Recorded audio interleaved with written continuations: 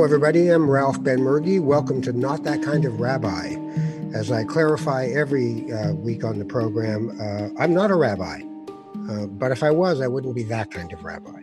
And I think I know a few rabbis who have now taken offense at me saying that, and I've tried to make them happy again, and it hasn't worked because we're not a happy people. We're a people who have holidays where people try to kill us, they don't succeed, and then we eat. And that's kind of the way it works. I have been enjoying conversations with all kinds of people, but right now I'm in this strange world, this unbelievable world, which is sort of, I'm trying to look at this as a global sabbatical. You know, in the Jewish tradition, every seventh day is the day of being, and the other six are the days of doing.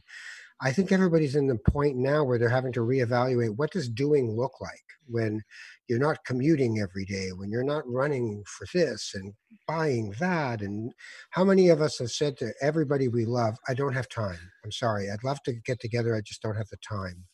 And now we can't get together unless it's virtual, but we do have time. And in that time, I think there's been a lot of reflection going on for a lot of people. This is the existential crisis that nobody saw coming. The one that we've been talking about is mostly about climate change.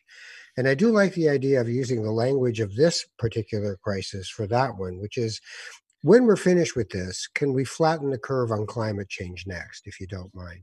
If we can marshal our emotional, spiritual, and physical resources to combat this particular virus, perhaps we can bring more urgency to something that we don't think is on the doorstep and about to kill us. It's odd as well that Passover has just happened, and this feels biblical, this COVID-19 event. And it does have that sense of the angel of death hovering over the door. And did you paint your door frame with blood so nobody would kill you? And, you know, it's just also, you can't smell it, taste it, see it, hear it, but it's there somewhere and it might kill you. And that's what's given us this urgency and maybe perhaps something more positive as well. That being said, I always wanted to have a nice conversation about the spiritual nature of life itself with Bob Ray. You may think, well, Bob Ray was a politician. Why would you want to talk to a politician about the spirit? But I have always enjoyed my conversations with Mr. Ray, going back to when he was the Premier of Ontario. And I actually went into interview him, and I had this big thing called a Nagra. It was a reel-to-reel tape recorder, mother of a tape recorder.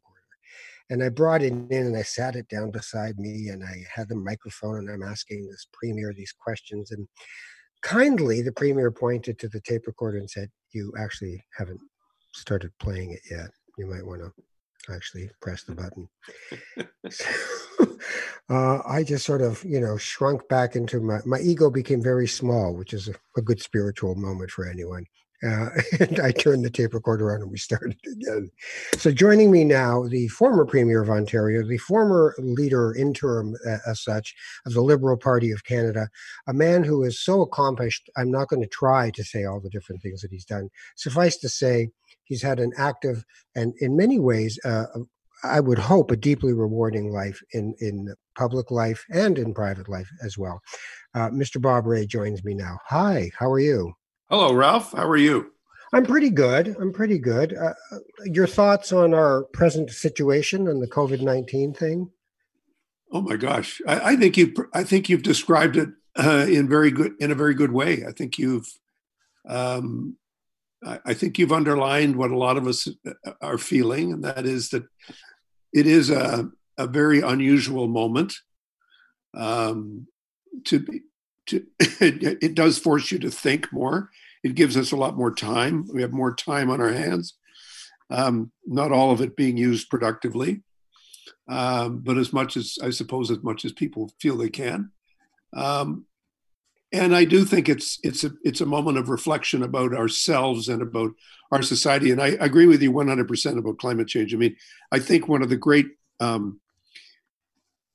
it's really a conundrum. It's really a challenge with climate change. Is that people, if you ask people, would you like to live in a world where, terrible weather kept happening and it got hotter and hotter and things dried up and flooding and all kinds of awful things to the globe. Would you like that to happen? Everybody would say, no, that's not a good thing. I don't want the weather to change dramatically. I don't want people to starve. I don't want all of the horrendous consequences of climate change to happen. And then you say to people, okay, well, there's certain big things that need to happen. And this is the big things that need to happen. And it's going to take unprecedented coordination and working together globally and working together locally and all that stuff. And people kind of, as soon as you start talking about that, their eyes start glazing over and they say, is there not a simpler way to do this? Have you not got a simpler, easier way to deal with it? And I think that's part of our problem around everything, and certainly around COVID-19. There's a lot of blaming going on. There's a lot of people looking back and saying, you didn't do this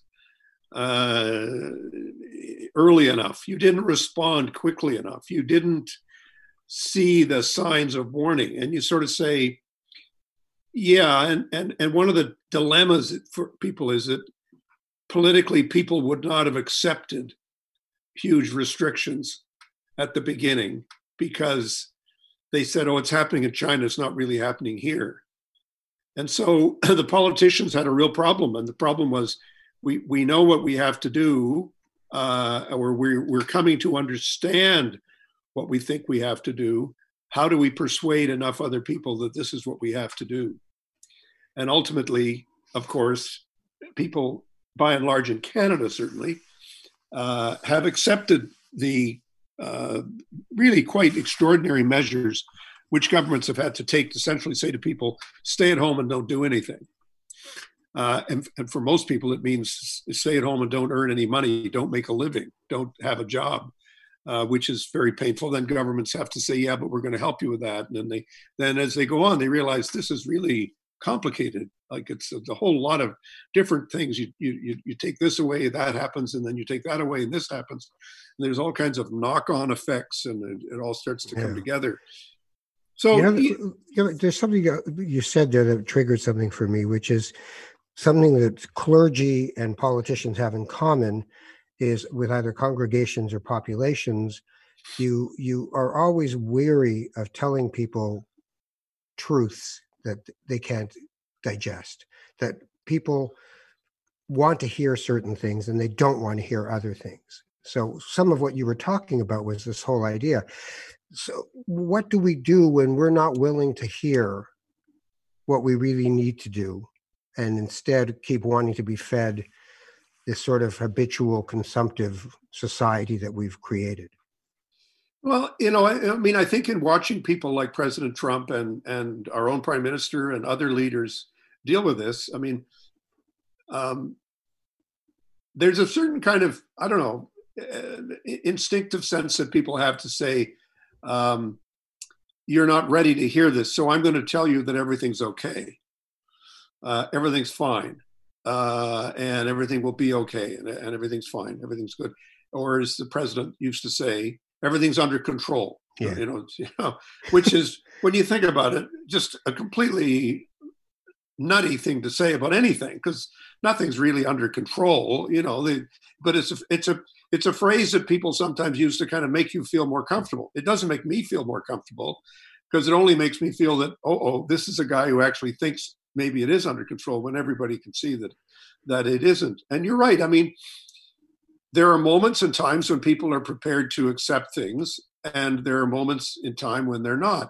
And I think that the political kind of dilemma of COVID-19 has been to be ahead of people, because you're going to be ahead of people because you've got more information than most people have, because most people are not spending all their time thinking about this. Although I would note that on Twitter and on the internet generally, there actually, have you noticed that the number of epidemiologists that there are today? There's like millions of them. I never knew there were so many million epidemiologists. It's just, but that's the need quite amazing. But that idea about control is about fear, right? Sure, totally. The need to hold on to something.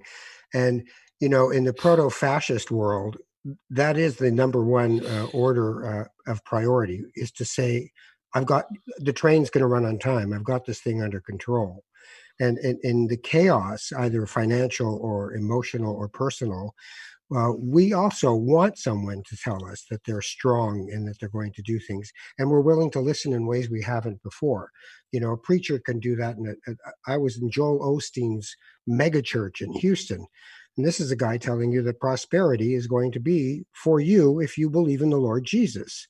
And there were 35,000 people on that weekend there. And they believed it because they wanted a sense of community and they wanted a sense of order and that there was a purpose to their lives, right? Yeah, and I think it's also, I mean, I think the thing that I worry about politically is that out of great disorder, name the revolution, eventually people get fed up and say, I actually don't want this much disorder and this much change and this much revolution. What I really want is stability. So send in the army. So Napoleon succeeds the French Revolution, and terrible dictatorship succeeds the Russian Revolution, and on we go. And I think that out of this disruptive situation, we face some choices. I mean, one of the choices, of course, will be things will just go back to normal, and everybody, all the people who say, "Oh, life will never be the same again," there's a kind of a tremendous tendency in society to just say, "No, we'll just get back to the way it was." I think that's going to be difficult in this situation. And then the other one is to say, "No, I must have order, and we must have, strong leadership, and all coming back from the top and from the center, kind of command and control kind of language." And this is the hopeful side. This is sort of my little pitch here. I mean, I hope that one of the things that happens is that people start to realize how much of our response to COVID-19 has been about a sense of mutual obligation. People are taking care of one another. I mean, we're getting to know our neighbors better than we ever did before. I didn't know that I was part of an elderly group, but we have people who say, "Well, you're not supposed to go out at all. Do you mind if we go to the liquor store for you? Or would you mind if we get you some groceries?" And I mean, it's wonderful. You just say, "This is great. Thank you." And people take care of each other more. And I think we're seeing that in governments. People are, I mean, the amount of money which government is now prepared to spend is on a scale of 100 to where it was before. Now, we got to figure out how, eventually we're going to figure out, well, how the hell are we going to pay for this? But right now, there isn't a political leader out there on the right or the left or any of the spectrum in Canada or anywhere else who's really saying, stop, you got to stop spending this money. Don't give people the support they need. Don't help people who are unemployed. Don't help the businesses that are going bankrupt. Stop spending the money. That's not the direction of thinking at the moment. What everybody's saying is just let her rip and we'll worry about paying for it afterwards. There's this guy I know who wrote this thing a while ago. While the public good is partly pursued by accepting the appetite for gain, gain alone is not enough. People will not accept being treated as commodities. They'll insist on being recognized as citizens, members of families, cultures, and broader communities. They will insist on their rights. You're the guy. Right. In the three questions.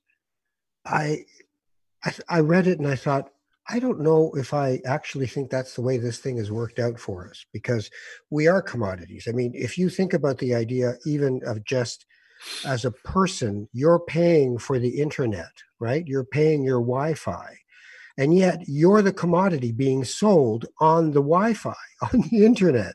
You are the intellectual property that you're literally paying someone to mine you. And that extractive kind of capitalism that we've been involved with for decades now doesn't actually make us more sensitized to each other. This is like a good blackout that's going on for a long time, where you just unplug everything and then turn around and look at everybody and go, right. But are we capable of maintaining this without the crisis? Can we be that compassionate person who's not a commodity and doesn't treat others? I and thou. Can we get to an I and thou instead of an I and it? Is it possible? Well, that's the big question. I mean, I think the reality is that I think that there will always be an element of I, it. Okay, there will always be an element in which our relationships are about using other people for our own purposes. Um, we hire people to do things for us. And as time goes on, we begin to learn more about who they are and what they're really going through. And then we say, well, I know you too well, so I'm going to do more here and more. But there's always an element of society, I think. But I think what we lose in that is being able to really connect with people and really understand the emotional linkages and ties that exist. And I think that's what gave rise to socialist and social democratic movements, but even liberal movements. People saying, we don't just see the world through this I-it commodification. What good are you to me lens? We see the world through a different lens and a bigger one. Is it the only one? Do we always do it? Do we fall back sometimes on other ways? Yeah, of course we do. But part of what I was trying to say in the three questions was, and the three questions are Hillel's three questions going back a few thousand years. But he was really saying, look, you have to be for yourself. You can't expect others to be for you if you're not prepared to be for yourself. And the second thing is, but you can't just be for yourself. And the third is if not now, when? And I think that those three questions have always stuck with me as almost like a kind of lodestar, like a kind of thing that I've just hung on to in listening to people and in trying to get to a better place. So many situations where I've had to encourage people to advocate for themselves. Like you have to advocate for yourself. And interestingly enough, most recently, in talking to people about a particular refugee challenge, meeting with refugees who a few numbers have come to Canada, and they're saying, can the government do this? Can the government do that? Can we do this? Can we do that? And it seems to me, one of the things that started to happen is that people realize, well, we have to argue, we have to be our own advocates. And I've said, exactly, you absolutely have to be your own advocates. It doesn't mean that nobody else has an obligation to listen to you. It's just that they won't even know who you are until you tell them, until you advocate for yourself. You can't expect other people to do that without prodding and pushing. But, prodding and pushing is not enough. You've got to look at where does the collective interest come in. And I think that's one of the key issues that we're going to be looking at as a country and as a global society is what is it exactly what do we owe each other now? How are we going to go forward on all these questions? So the social contract itself, I had this feeling in 2008 that the social contract at that moment was broken. That we were told if we showed up and shut up and performed, we would have a decent life and we would have enough for our children and that they would do better than we would. And then after 2008, it was kind of like neoliberalism did a face plant on Wall Street. And everybody just looked at the corpse and said, nothing to see here, let's move on, and went right back to business as usual. And I'm wondering, are we going to just, once we're out of the woods here and there's a vaccine, do we just go, anyway, what was I going to buy? What am I going to do next? How am I going to get ahead? Are we just going to, by human nature, move ourselves back into this culture of inadequacy, which is what you need if you're going to sell people things? They can't be good enough as they are. Do we go right back to it? Well, I think that's the question. I agree with your analysis that the collective we did not learn a whole lot from 2008 and 9. There was not the kind of political reaction to it on a sustained basis that was required, I think, globally, and particularly, I think, in the United States, where it was sustained for a while with President Obama, but he was succeeded by Trump, and so Trump is this sort of the epitome of the world of excess. That's just what it's all about. And so you have to say, when you look, for example, at basic measures like the level of inequality, the gap between what people make in a factory and what the head of the corporation makes, and the way in which, this is exponentially around the world become a central issue. And yet the politics that follow from that have not really fully taken place yet. And we'll see now with COVID-19. I saw an excellent piece the other day saying, COVID-19 is not a leveler.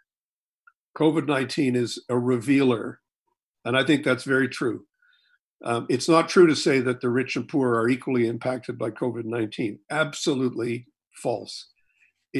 What it has done is revealed the steady increase in inequality, the level of insecurity that a lot of people are living with and feeling, and the challenges that people have in making a living and making their way in the world.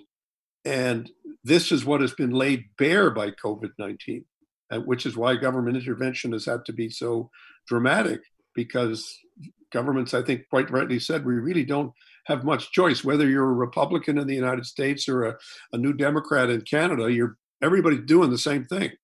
And it's quite fascinating to watch that happen. The question is, what will happen after, I think, is, for me, not just economically, but politically, and I don't want to sound grandiose, but spiritually, what does it mean? What does it mean for people? But do they feel differently? Yeah, but I mean, people are afraid of that word, spiritually, and I do this podcast because everyone has a spiritual scaffolding in their life, and whether it's I don't believe in anything or I believe in everything or whatever is between those two things, this is an existential moment, and we live in an existential part of our lives, but we've learned to suppress it and stick with the material, because it's like I was giving a talk once and I said, I'm religious.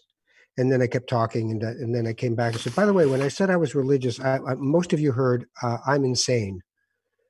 So let's move back from the idea that you can have a spiritual life and it can be injected into the way you do your own life.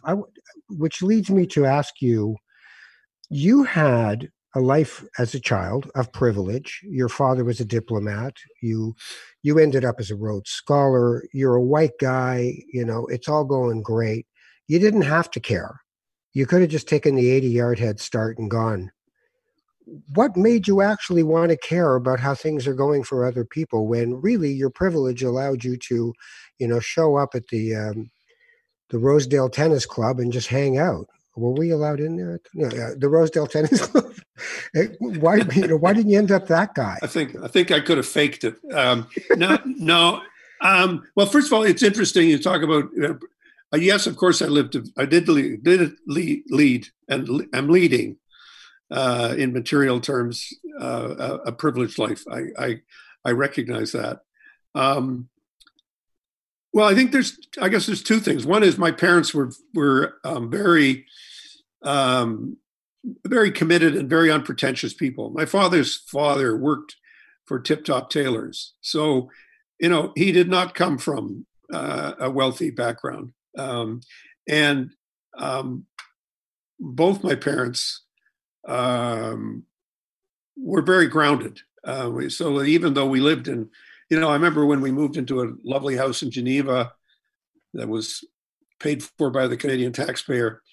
My dad was at the UN and I was in high school, and my dad looked at me and he said, I hope you understand this isn't this isn't normal. This isn't going to last. And I said, yeah, I understand completely.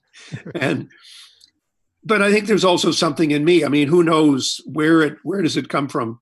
I've always been as a kid, always questioning and quite contrarian, and would always look around me and see situations that struck me as very unjust and unfair. When I went to public school in the States, I was there right after the schools were integrated in Washington, D.C. I remember my dad saying, are you happy in school? I said, yeah, absolutely. And he said, well, if you wanted to go to another school, I said, no, I don't want to go to another school. I went to Gordon Junior High School, and it was, at the time, I suppose it'd be about 30 or 40% Black kids and 60% white kids, and it was an insight. It was just like a whole world opened up. I said, you realize you're living in a different place than a lot of the kids who are going home and trying to do their homework, and you just kind of see that in people's eyes, and you realize it. So I think that's always been a part of what's been part of my life, and so that's really never left me. And I've never been interested in making money for its own sake. I mean, I live a very comfortable life, but I don't make choices based on, well, how much money will I make if I do that? That's never been a motivating factor. One of your grandparents was Jewish. My grandfather, my father's father. When did you find that out? When I was at university, and I kind of knew. I mean, it's sort of like one of those things when you hear it, you say, "Of course." My father's name was Saul. That's right. So people say your father was trying to hide his past. I said, I don't think he would have.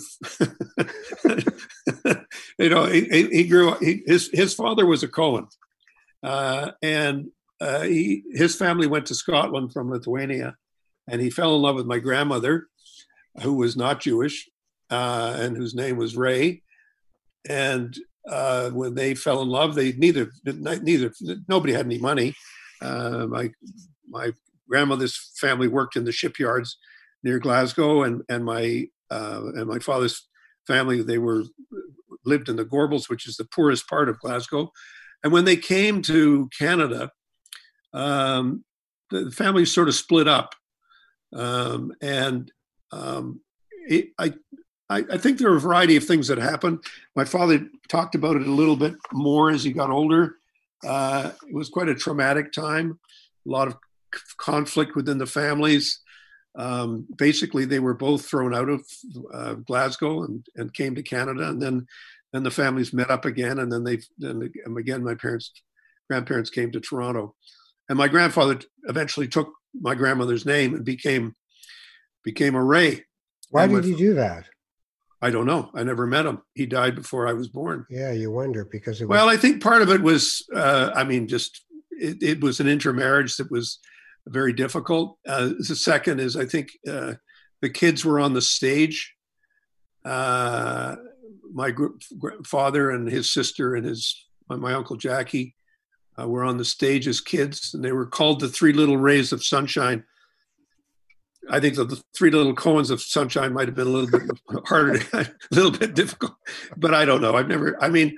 Now my wife, of course, is Jewish and my kids are Jewish. So, Didn't you decide that you were only going to date Jewish girls? No, that was a myth. That was some helpful friend made that. That's a completely made up. No,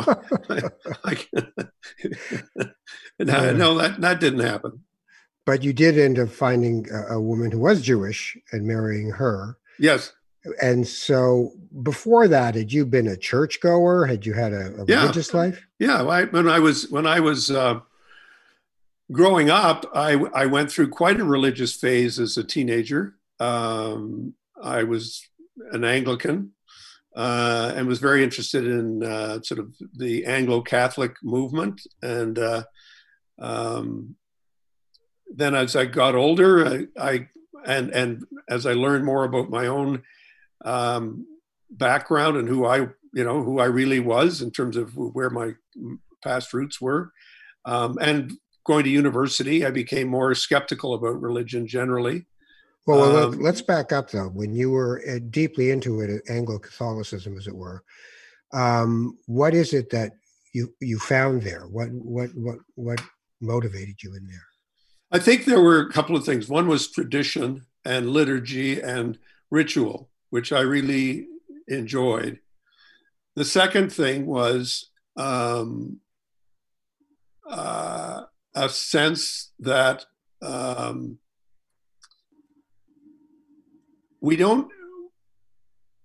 Jesus was a real person, and he was an extraordinary person and made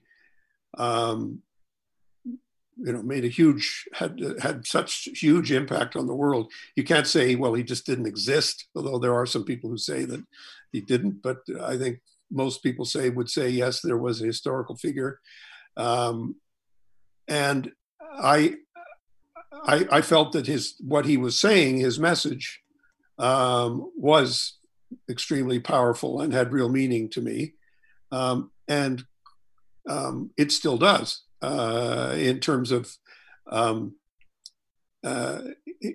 his teachings. But I became, as I got older, I became less persuaded or convinced that the virgin birth really happened, and that he was the Son of God, and he was the Messiah, and that's all pretty fundamental to Anglican belief. So if you're an Anglican, you say the Apostles' Creed in church every week, and when you say the Apostles' Creed, there are things that you say that you have to believe are absolutely true. And I became, I guess, at that point, more agnostic as to whether that was actually true, but certainly very respectful of the church's traditions. And I still occasionally, privately, go to church for my own reasons and in my own way and time. But I think I don't think I'd say that I can't say that I'm a believer, but I can say that I profoundly believe in the ethical basis of what Christianity is about, or supposed to be about, whatever institutional deviations have occurred over the last 2,000 years. When you said, occasionally go to church, I thought, I speak to people about this a fair bit, the prayer experience. I know people who've been going to synagogue for, 50 years of their life. And if you ask them about the prayer experience, it's hollow. They don't know who they're talking to. They don't know why they're doing it, but they know that there's a comfort in knowing that this is that part of the service. So I will be doing this at this moment. Have you had a good or a bad experience of prayer? Well, I mean, I don't pray often now. There are moments of, like everyone has, moments of loss and grief and remorse, where I feel a need to say something to somebody who's not an actual person, and reflect on what's happening and what's taken place. So when my parents died, I participated fully in services. I frequently go to funerals for friends. I believe in that, as well as other services, other times of transition. But if you said, do I say my prayers every night? No, I don't. But on the other hand, when I was in the Parliament and in the legislature, and we used to say the Lord's Prayer in the morning before the legislature would start, I always tried to be there for that. Now, you tell me why that's true. I don't know. Well, I mean, sometimes we need to dig a little deeper into ourselves, or else we get lost in the surface of it all, don't you think? Oh, totally. But there are various ways of doing that. I mean, I had a period in my life when I went through therapy because I was very conflicted and depressed and suffered from terrible anxiety, and spent about a year in therapy. And that made a huge difference to me. And that also, I think, made me have a lot of respect for the spiritual side of life and the spiritual side of myself. Although I'd say that it hasn't made me any more it's made me less dogmatic about religious truths or people saying, well, this is what happened, this is what you have to believe. I've never been, I shouldn't say never, but I'm certainly not comfortable inside a dogma, whether it's a political dogma or a religious dogma. I'm always a little skeptical of that. What is it that you're skeptical about? Well, I think it's that there, some people take a great deal of comfort in a lot of rules or things you have to believe. Or, I mean, in New Democrats, you have to believe that public is good and private is bad. The private sector is bad, the public sector is good. And after a while, you say, well, that's actually not true.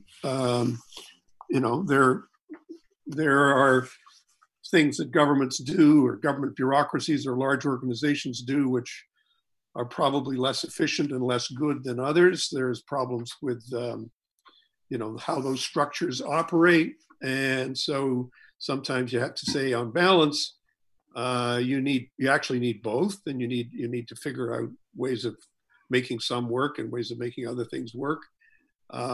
So it moves across, it pushes nuance out of the conversation once you're dogmatic. Right? Yeah, it does. And so I don't go there.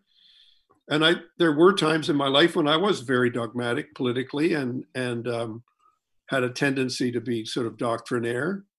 I know, but it's kind of fun at the moment. I mean, it's got a certain juice to it. Well, it gives people comfort. I mean, I listened to Bernie Sanders, and I said, well, I hope he feels better after saying these things, because they're so simplistic and kind of just rhetorical. I mean, it doesn't help matters.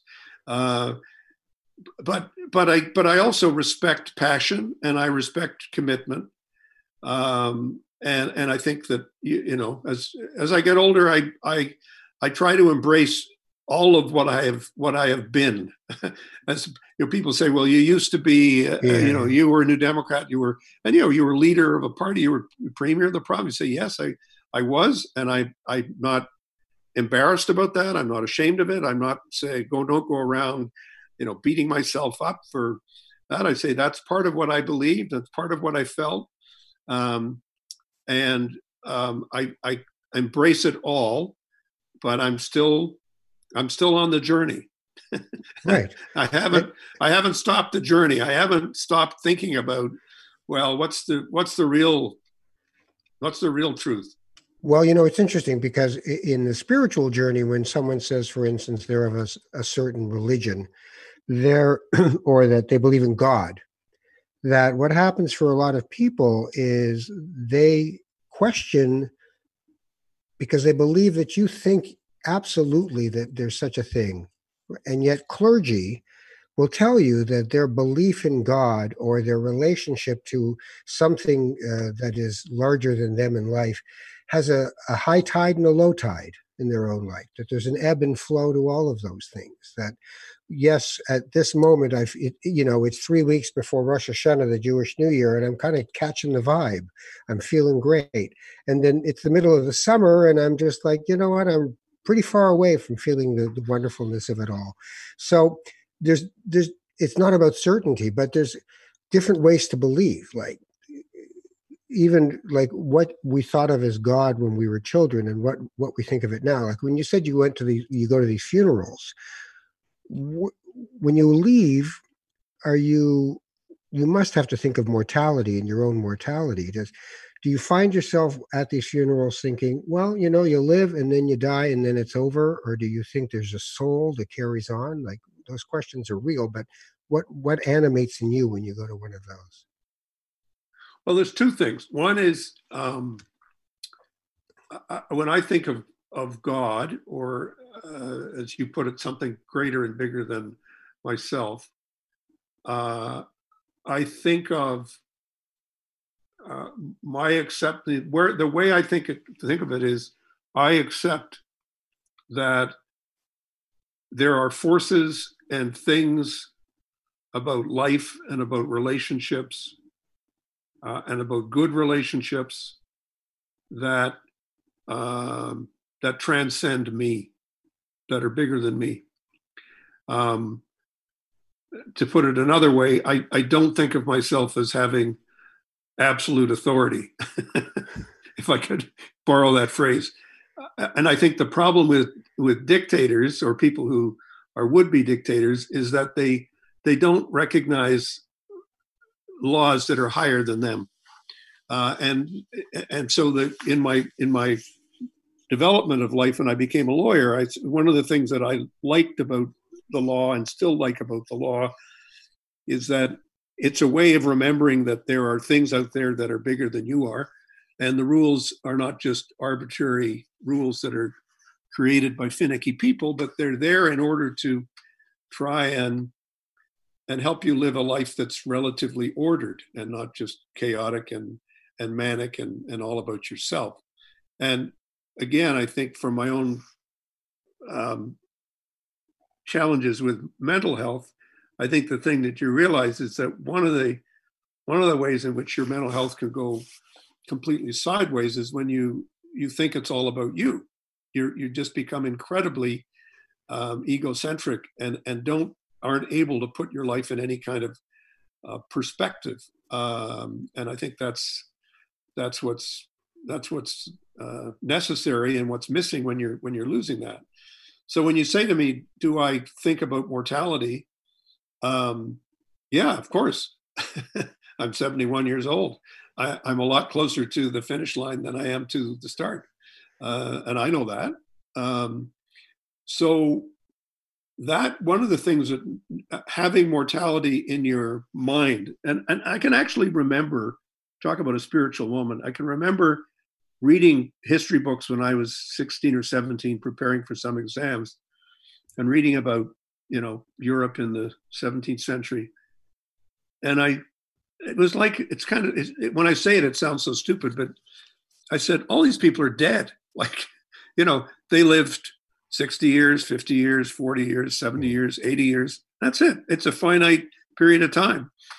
And when you're 16, you don't think about that. You think, oh, I'm going to live forever. I mean, that's, it's a long time.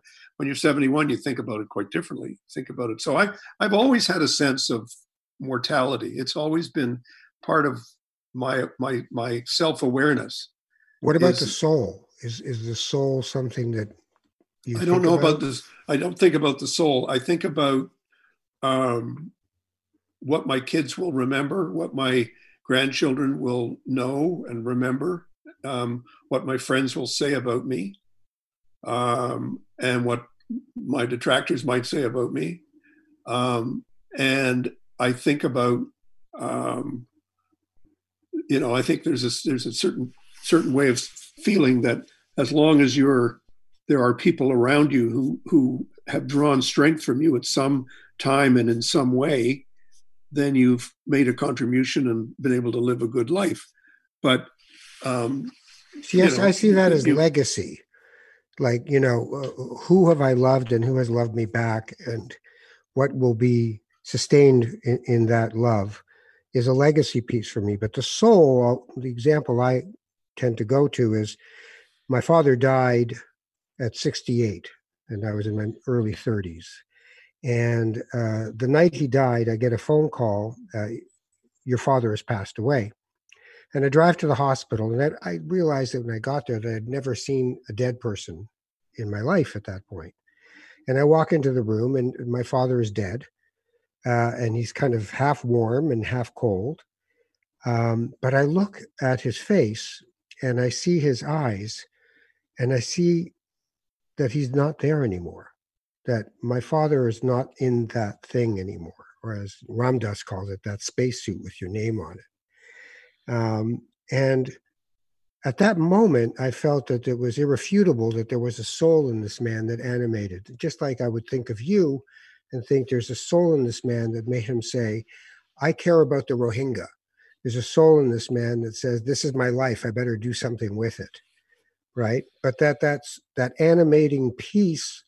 I don't know where it goes, but I'm pretty sure it's floating around out there somewhere. So yeah, I certainly have had the same experience. I mean, very, very parallel, because my father had a huge amount of vitality, and even in his last few years were not good. He had some strokes, and he was not really himself. But he had an incredible amount of energy. So when you say, what's the soul of Saul Ray, I would tell you what the soul was. It was more than just a legacy. It's much more about, who he really was, what he really was like. And same is true for my mother. And I didn't I wasn't with my father when he died. He died at night in his own bed of heart failure. But I was with my mother when she died. And yeah, I mean, once it's gone, it's gone. And what's left is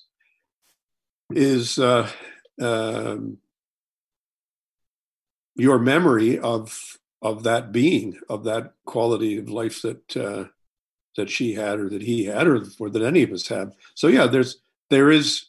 When you say is there a soul? I say absolutely, there's a soul. How do you define it? That we can argue for quite a long time about what the definitions of it are. But sure, I believe people have souls. Yeah, it's interesting in the Jewish tradition, right, where there's a Shiva for a week, a mourning period collectively with family and friends, and that happens.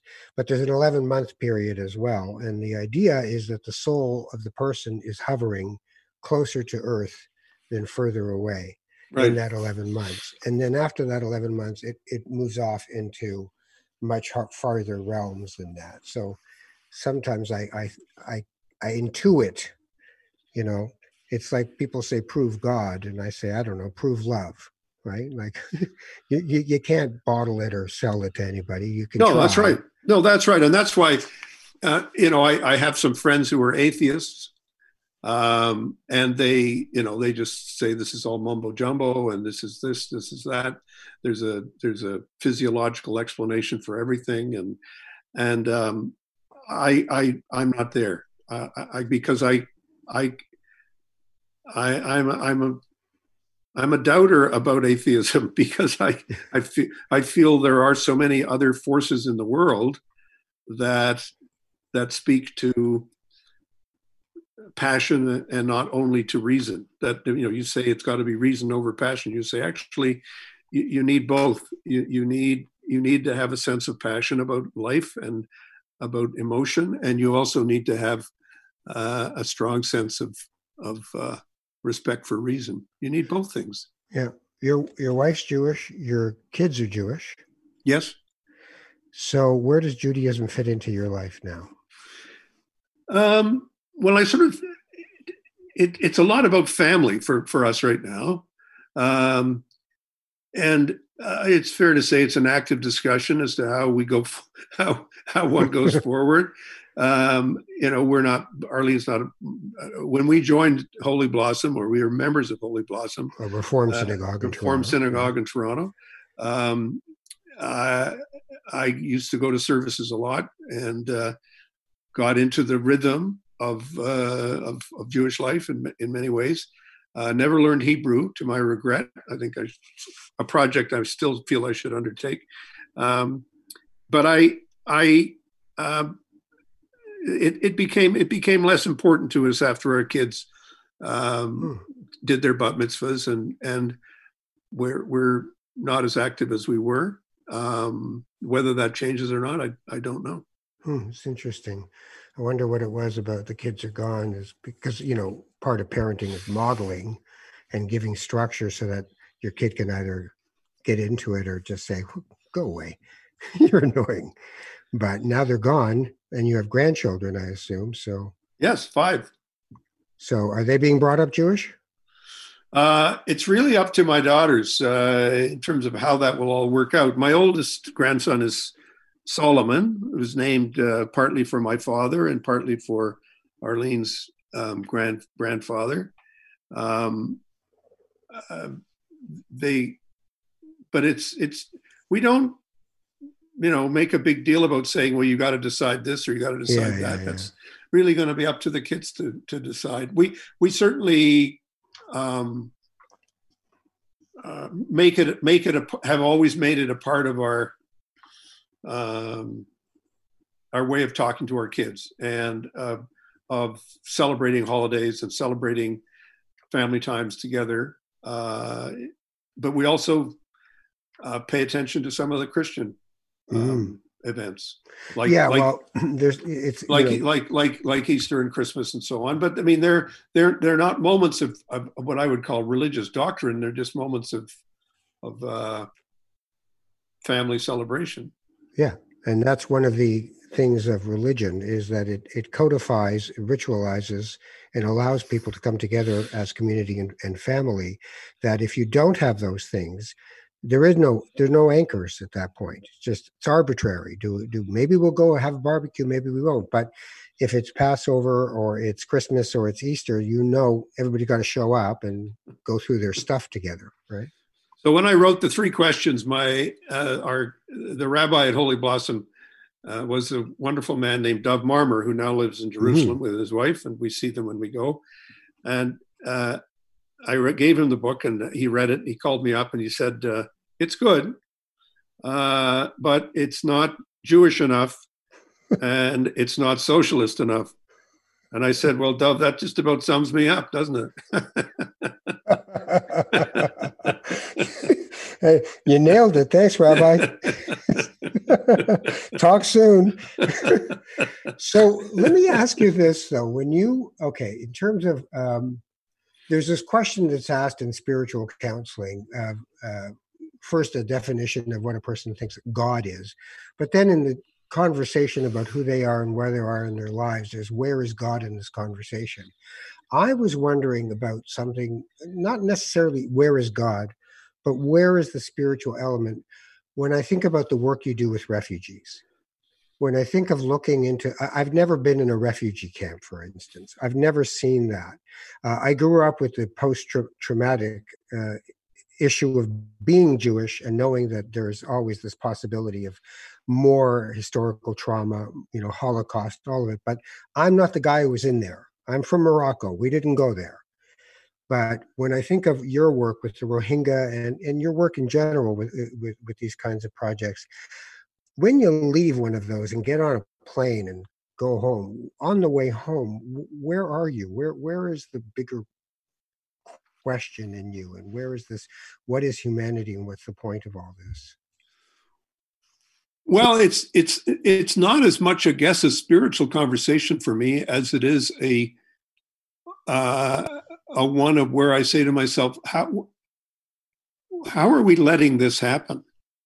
To the extent that it is happening, and how can we make it better by trying to provide people? But don't you wonder why do people do this to each other? No. Because to me, the explanations, there's inhumanity and there's injustice and there's cruelty. And I actually, in this particular case, I mean, you can understand, you can kind of go through and dissect the historical architecture of discrimination that ultimately leads to a populist explosion of some kind, and then people being forced to move. But right now, Ralph, we have over 70 million people who are living in displaced community, refugee camps of one kind or another. They may not be officially refugee camps. They may just be internal camps, IDP camps. But there's over 70 million in the world. And it took us about 10 years after the end of the Second World War to resolve all of the refugee issues that arose out of the Second World War, directly out of World War II. We have a lot of people who are in camps today, in the case of the Palestinians, who've been there for a very long time, since 1948 in some cases, or their families have been. But in other parts of the world, people who've been there for a generation, 2 generations. And I think what COVID-19 is going to be, again, a real revealer of the vulnerability of these communities, because I occasionally put up a picture on the internet of the camp, of the Rohingya camp in southern Bangladesh. And I say, you tell me where people are going to be socially distancing themselves in this place. You've got 10 or 12 or 14 people living in a little bamboo hut. And you tell me how people are going to be able to socially distance themselves. Yeah. And the population itself is physically very vulnerable. They're weaker, they're malnourished, better nourished than they were when they got there, but still very badly fed. And it's going to be brutal. But mind you, this is true for Canada as well. Yeah. We don't have to go to see a refugee camp in Canada to understand, how did this happen? Why are we doing this? Go go and visit, go on reserve, go to a remote community and walk through and say to yourself, how did this happen? And what do we think we're going to do to improve things and make a difference? There's a lot of it out there. You don't have to go very far to see injustice. Is there a place, and should there be more of a place or less of a place for spiritual and religious ideas in politics? Because people seem very wary of, hey, don't get me wrong. And Andrew Scheer found himself in big trouble with it last election. But is there a place for saying there are bigger things than us and that there is something else going on here and that there should be some spiritual aspect to how we solve these problems? Well, that's a very good question. And I don't think there's a simple answer because I don't think, and again, if you think you're going to get into trouble, wait till you see what happens with this next sentence. I don't think we should in any way discourage people from being able to express their most deeply felt religious views in the public space. I don't think that religion should be an exclusively private sphere issue. But you could argue that one of the ways in which we got out of the brutality of the response to the Reformation and religious battles in Europe for about 150 years was when people basically said, you know what, that's what you believe that on your own time, and I'll believe what I believe on my own time, and we're going to figure out, politics is going to be different. Now, Canada's politics, the New Democratic Party, the social gospel, the founders of the NDP, many of them were ministers. Tommy Douglas was a Baptist preacher. Stanley Knowles was a United Church minister. So you can't say that the social gospel wasn't a deep part of what it is that drove them into the political sphere. They were not, so you can't say that religion played no part in their thinking.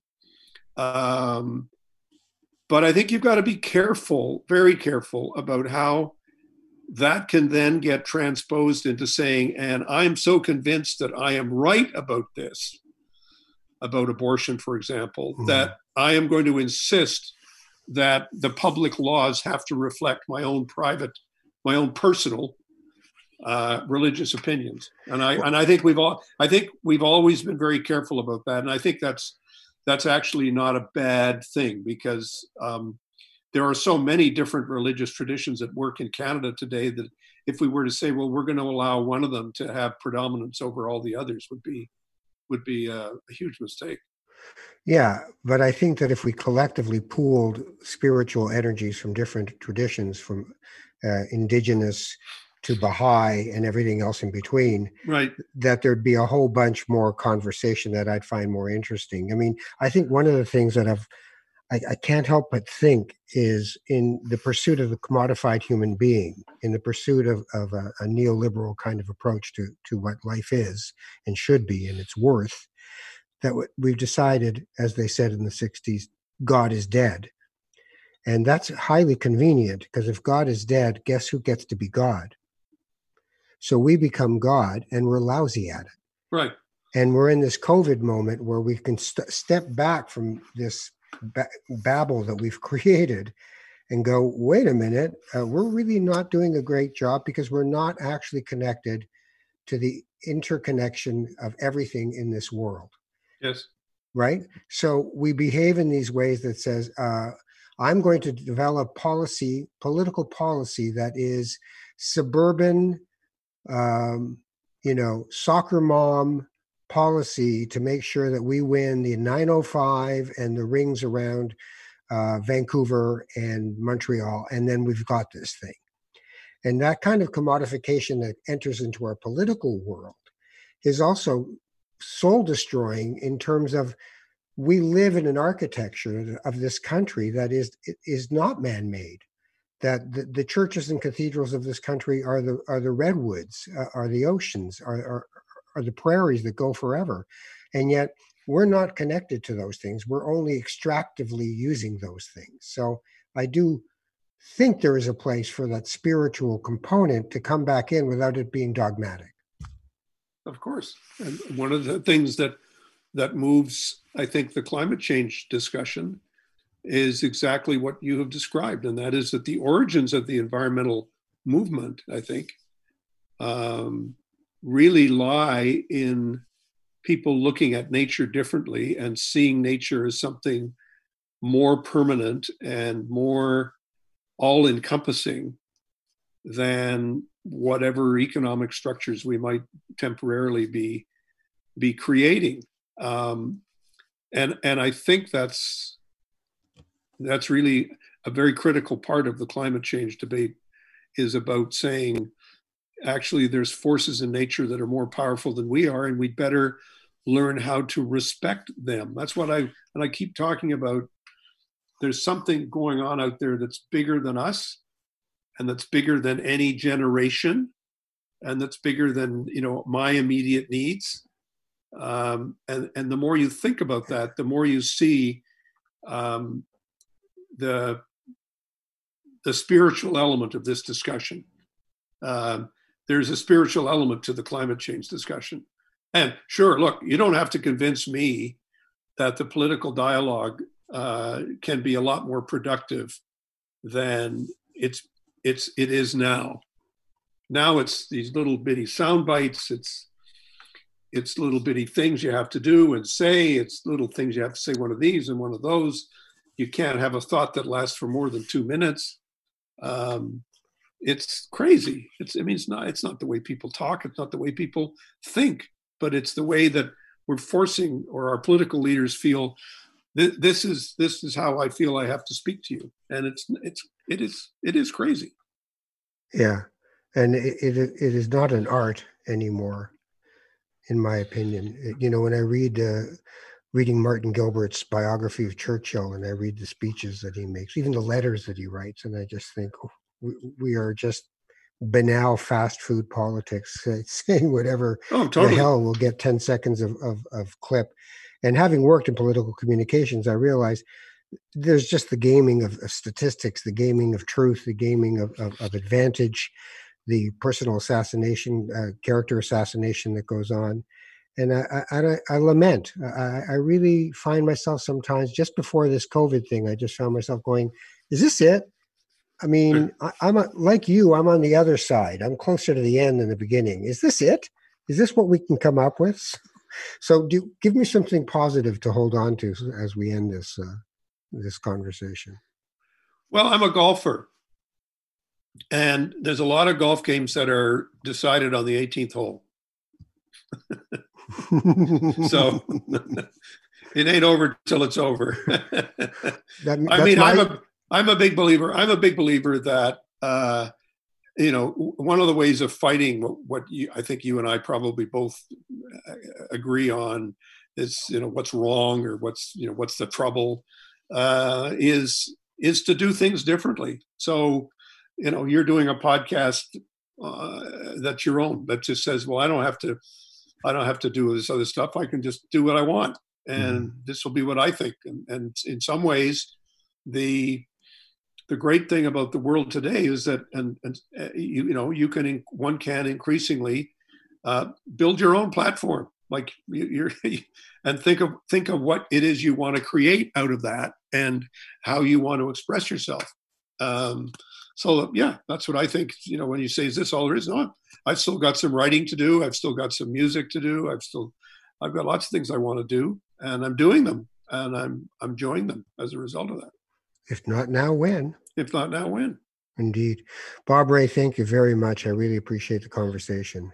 Thank you. Good to talk to you, Ralph. Much fun. You too. Take care of yourself. Bob Rae, former Premier of Ontario, former leader of the Liberal Party of Canada, a man who has got way too many files for me to list them all, but trust me, they're all somewhere on Wikipedia.